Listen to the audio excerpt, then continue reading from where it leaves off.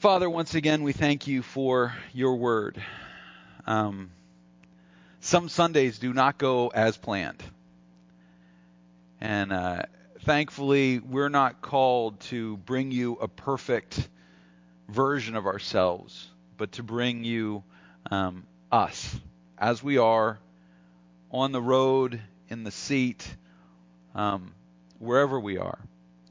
To bring ourselves to you and present ourselves a living offering, a living sacrifice. And your grace transforms and renews us in ways that we can never do on our own. And Lord, now as we look to the Scriptures again this morning, may it be your grace that speaks through your Holy Spirit to us. We pray this in Jesus' name. Amen. Okay, so if you're visiting with us, every once in a while, we do a grab bag series where I ask people to just submit questions.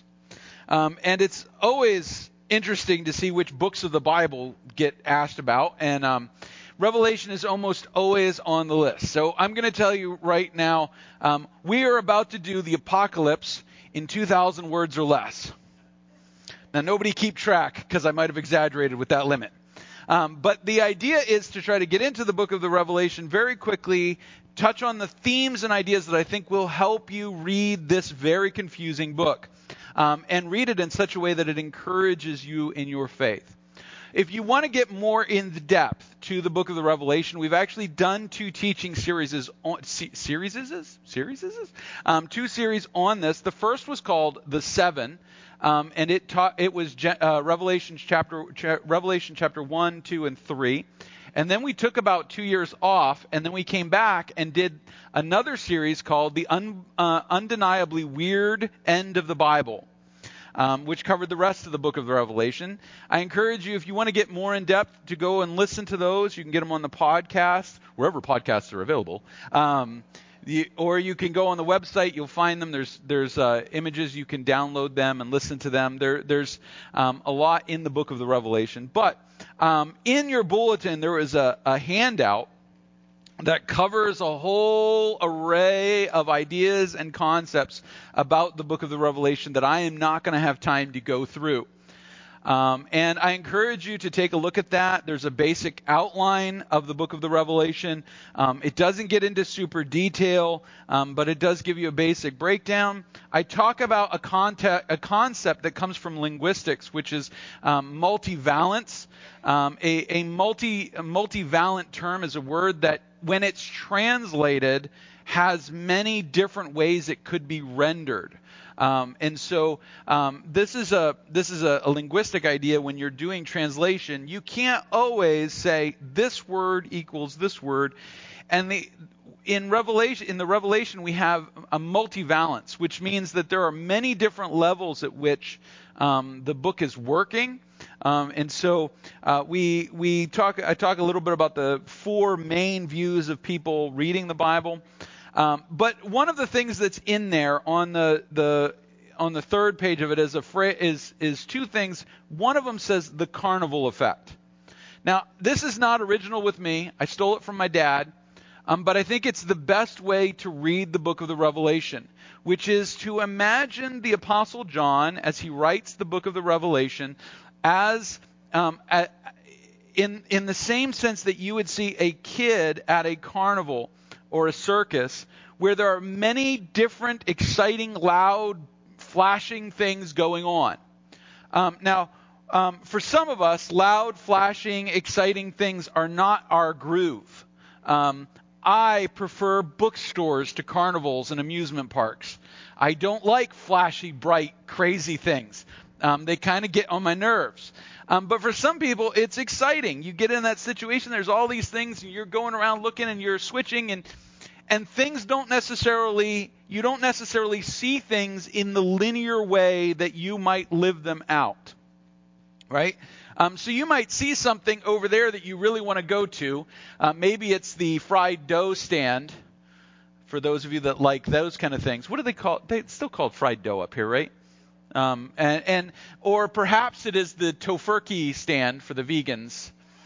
They're like, ooh, tofurkey. That's a phrase that has never been uttered in the history of mankind. Ooh, tofurkey. All right, that never happens. But you know, there's or the bacon wrapped turkey legs for the carnivores. That's right next to the vegan stand and doing better business. But you see something down the way that you might want to get there, but there's a process to get there. When you read the book of the Revelation, one of the most important things you can do is remember that the book of the Revelation is not linear. It's very similar, those of you from the business world, the idea of a Venn diagram where things intersect. All right, there's a lot of overlap in the book of the Revelation. So there are things that might correspond to the same idea that look very different, and that's one of the reasons it's so confusing. How many of you have been confused trying to read the book of the Revelation? Right, I notice my hand is up.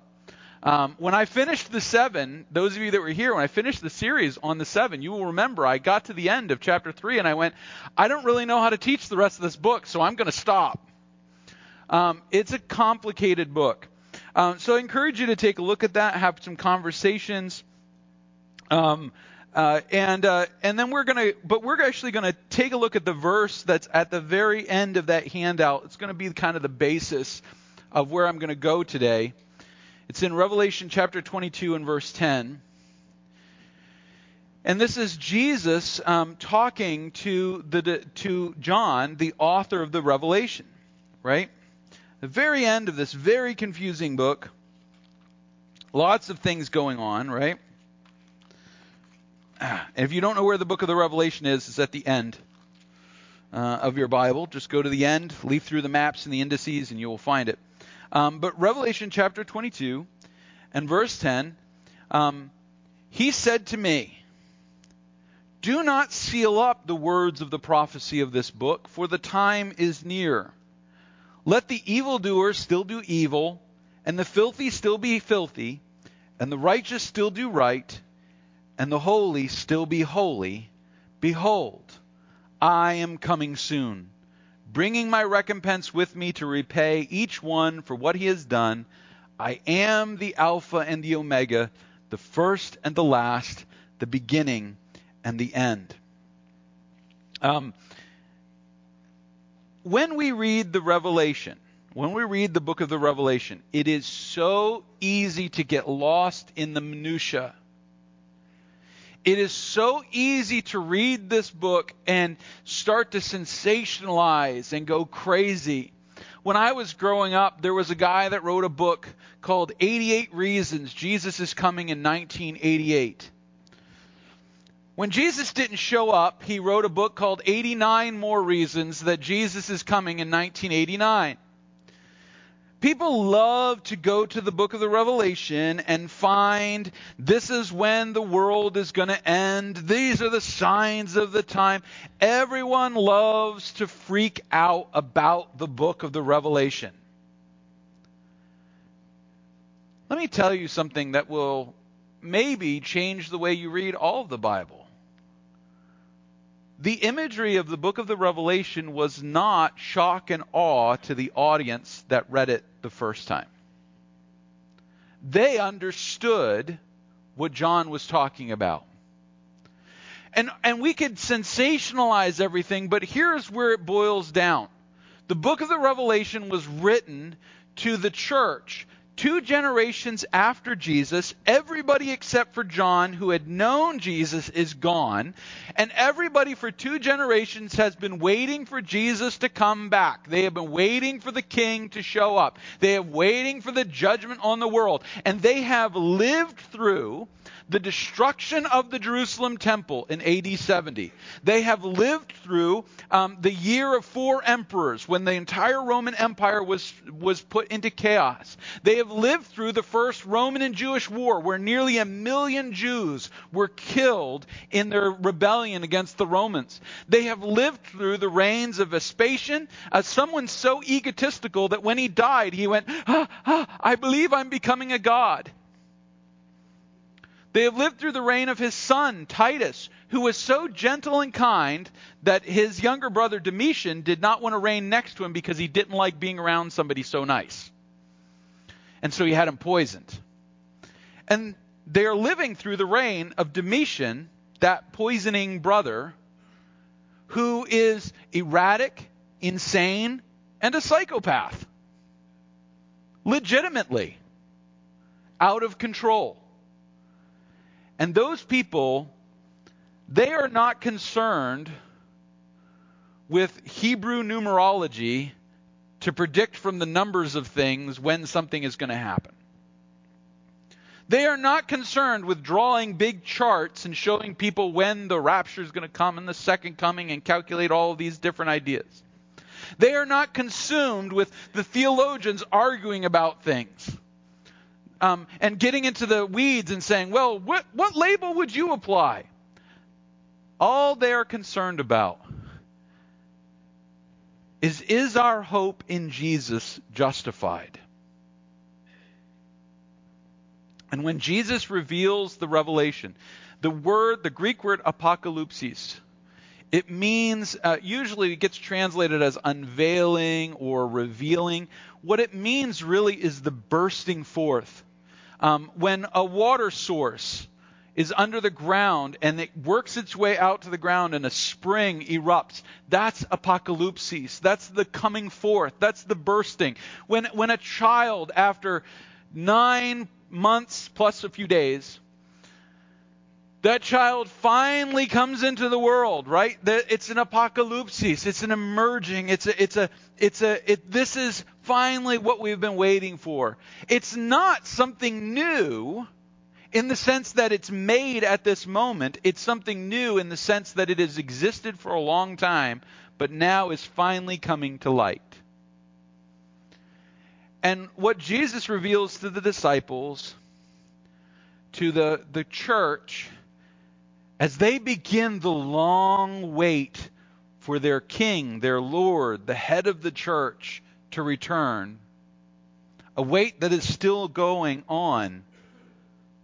2,000 years we've been waiting. What he encourages them is that no matter what it looks like, no matter how powerful Babylon, Rome, whatever, fill in the blank, world power, no matter how powerful that world power looks, no matter how victorious everything in the world looks, Jesus is the Alpha and the Omega, the beginning and the end, the first and the last. He was here before them, and he'll be here after them. Nothing that goes on in the world is a surprise to him. And he reminds them, either Jesus first or you're wrong.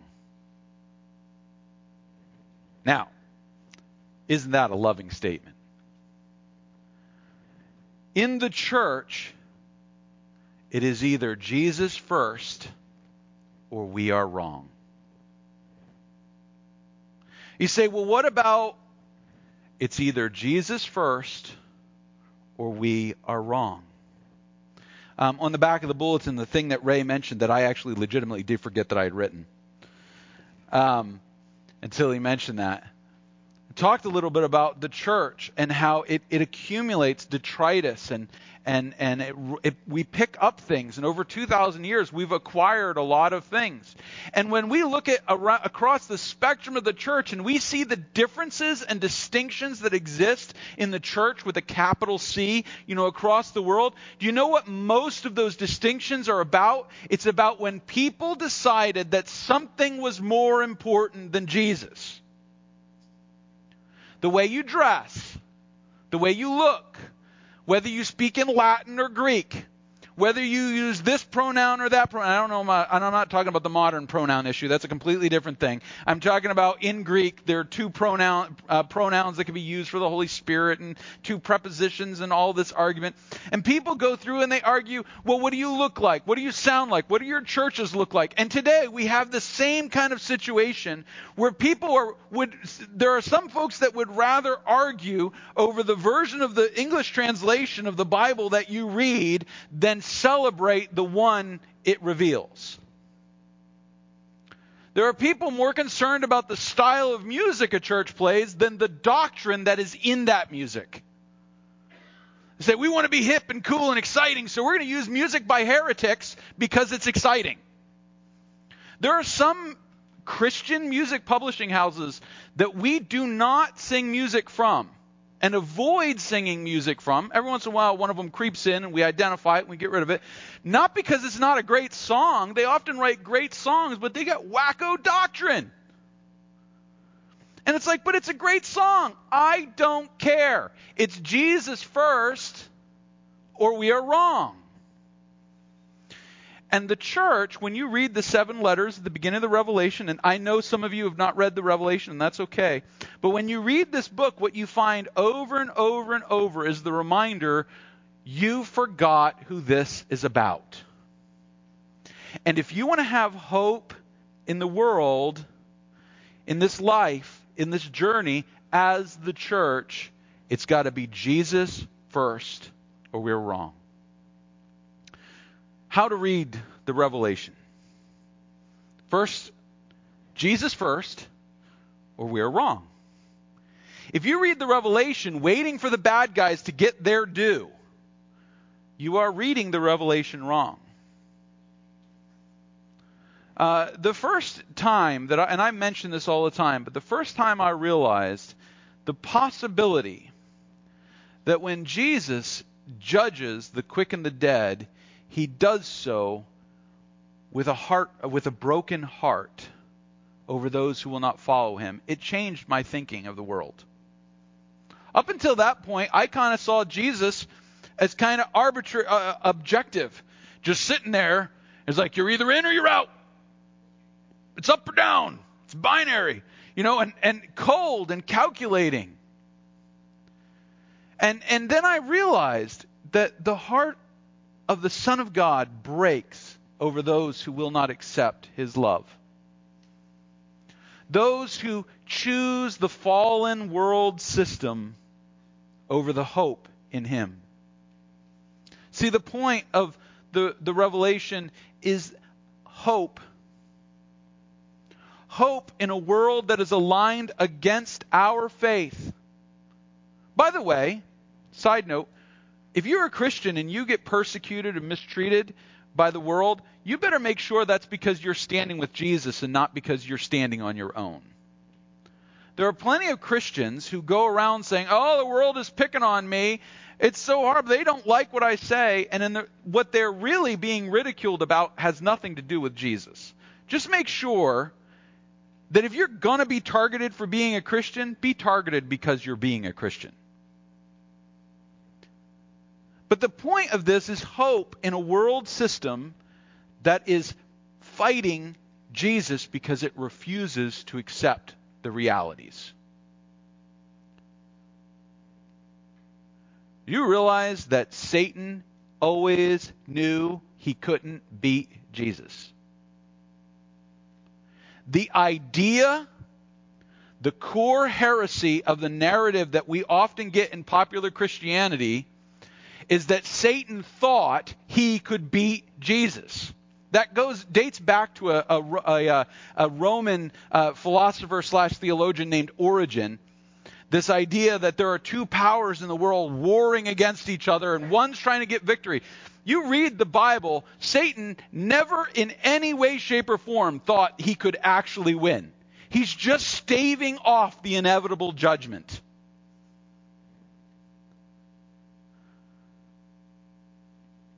But we live in a world system that refuses to accept defeat. You ever had a conversation with your spouse when you realized you were wrong and you could short circuit this whole conversation by just admitting you were wrong and didn't? You doubled down. You justified. I know none of you have ever done that. You said, no, this is the way. I'm not going to admit my failure. And take that and multiply it to the nth degree. And that's the powers of this world refusing to acknowledge the sovereignty of Jesus. That, by the way, is why in the book of the Revelation he is called the Lamb slain from the foundations of the world. It was never in doubt who was going to be the salvation of mankind. So, read the Revelation looking for hope. Secondly, read the Revelation with the big idea in mind. Don't get lost in the weeds. My father used to say, if the plain sense makes sense, seek no other sense, lest you speak nonsense. That was the kindest way he told me to be quiet. But when we read the scriptures and we go, well, what could that possibly represent? Maybe this is this. And I mean, those of you that didn't grow up in the 70s and early 80s Christianity, you have no appreciation for how terrible Christian cinema used to be. And everything was the end times. And so you had Thief in the Night. And what was the one where there were giant grasshoppers? I can't even. They're just so. Yeah, I'm sure you can see them on YouTube. There were some really, really cheesy movies right after Star Wars. The Antichrist, the main ruler. Suddenly, there were all these Christian movies where basically the powers of evil had stormtroopers, but the stormtroopers were real low budget, so they were all just wearing motorcycle helmets and black jackets. Like it just was bad. And everybody's trying to come up with a symbol. You read through the book and you're like, well, maybe this is tanks, and maybe this is this, and maybe that's that, and maybe it's just plain sense. Maybe just if we read it and we don't worry about parsing out every single little detail and nuance that we could possibly find. You know that the Christian life is not about having all the details right, it's about having our focus right. I got a new phone because one morning I woke up and my phone was dead. And I kind of have to have a phone because how else would I play Tetris? Anyway, I bought a new phone and it's got a camera on it, and the camera has this thing called cinematic mode. I'm like, dun, dun, dun. I have expected it to open with like a trailer. Now on your iPhone, cinematic mode. Anyway, this thing intelligently focuses while you're trying to record stuff. It is so annoying. I've been trying to record somebody doing something, and suddenly it's focused on something in the back. And the person in front is blurry. I'm like, how do I turn this thing off? So often we read the Bible, we get so focused on that little detail in the background, we forget the Messiah in the foreground. You want to read the Revelation, just don't be looking for deep symbolic meaning. Don't be looking for deep allegorical concepts. Don't be looking for hidden secrets. There's no code. There's no answer sheet. It's about hope. It's about hope. My wife, you can get her to tell you the story when her throat is better. My wife discovered that she really liked me.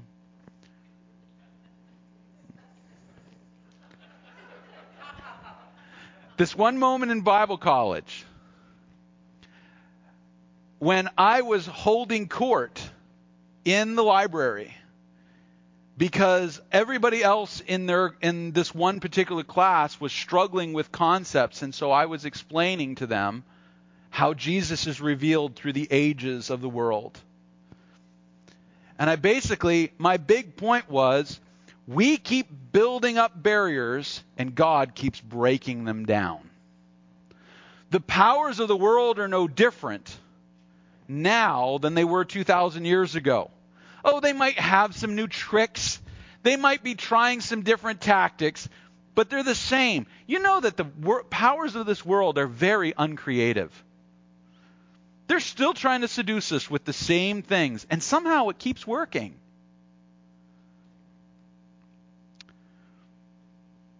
Read the Revelation. Reading the Revelation requires you to simply sit back and see rather than dig.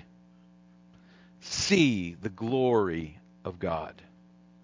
See the inevitable hope we have in Christ. let the details stay a little out of focus. Now, sometimes it really annoys people when I say this.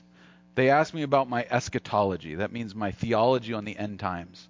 My answer is, Jesus is coming back. The details are fuzzy.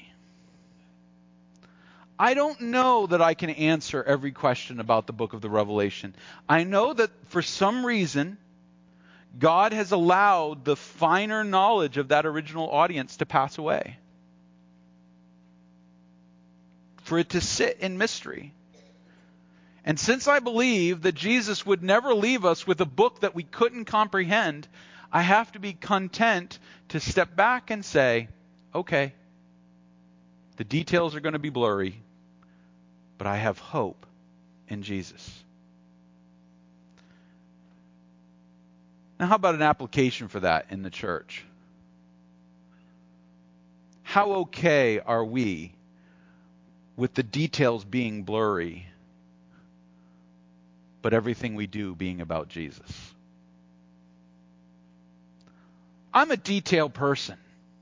I'm the one who makes sure the chairs are in straight lines. I'm the one who has a measuring tape and a template for his own office when he vacuums things. I move my chairs and I put them back. I can always tell when somebody has moved stuff in my office. I'm the kind of person that will actually lose it if somebody moves one of my books. Do not move any of my books. I know the temptation in some of the teenagers, I'm looking at you, Alana, to go down to my office and start moving my books around. Don't do it. I'm a detailed person. They're all in Library of Congress order for a reason. But when it comes to the church and it comes to faith, sometimes we just got to lean back and trust that God is taking care of the details and trust Him and see Jesus. We just need to see Him. You say, but I want to understand all the details. Guys, I'm 47 years old. I have devoted my entire adult life to ministry and the Bible. At 18 years old, I went to Bible college. I have worked in the church my entire adult life. I read more languages than I can remember so that I can understand the Bible. I have 2 master's degrees and a PhD, and I still don't understand this book. Can you be content to let the details be blurry? For now. For now. Because one of the great victories or pseudo-victories that Satan can have is to get us so focused on the background that we forget about the one we're here for. I'm going to close with a song. I'm going to have Nicole come up and play for me. Let's join in a word of prayer.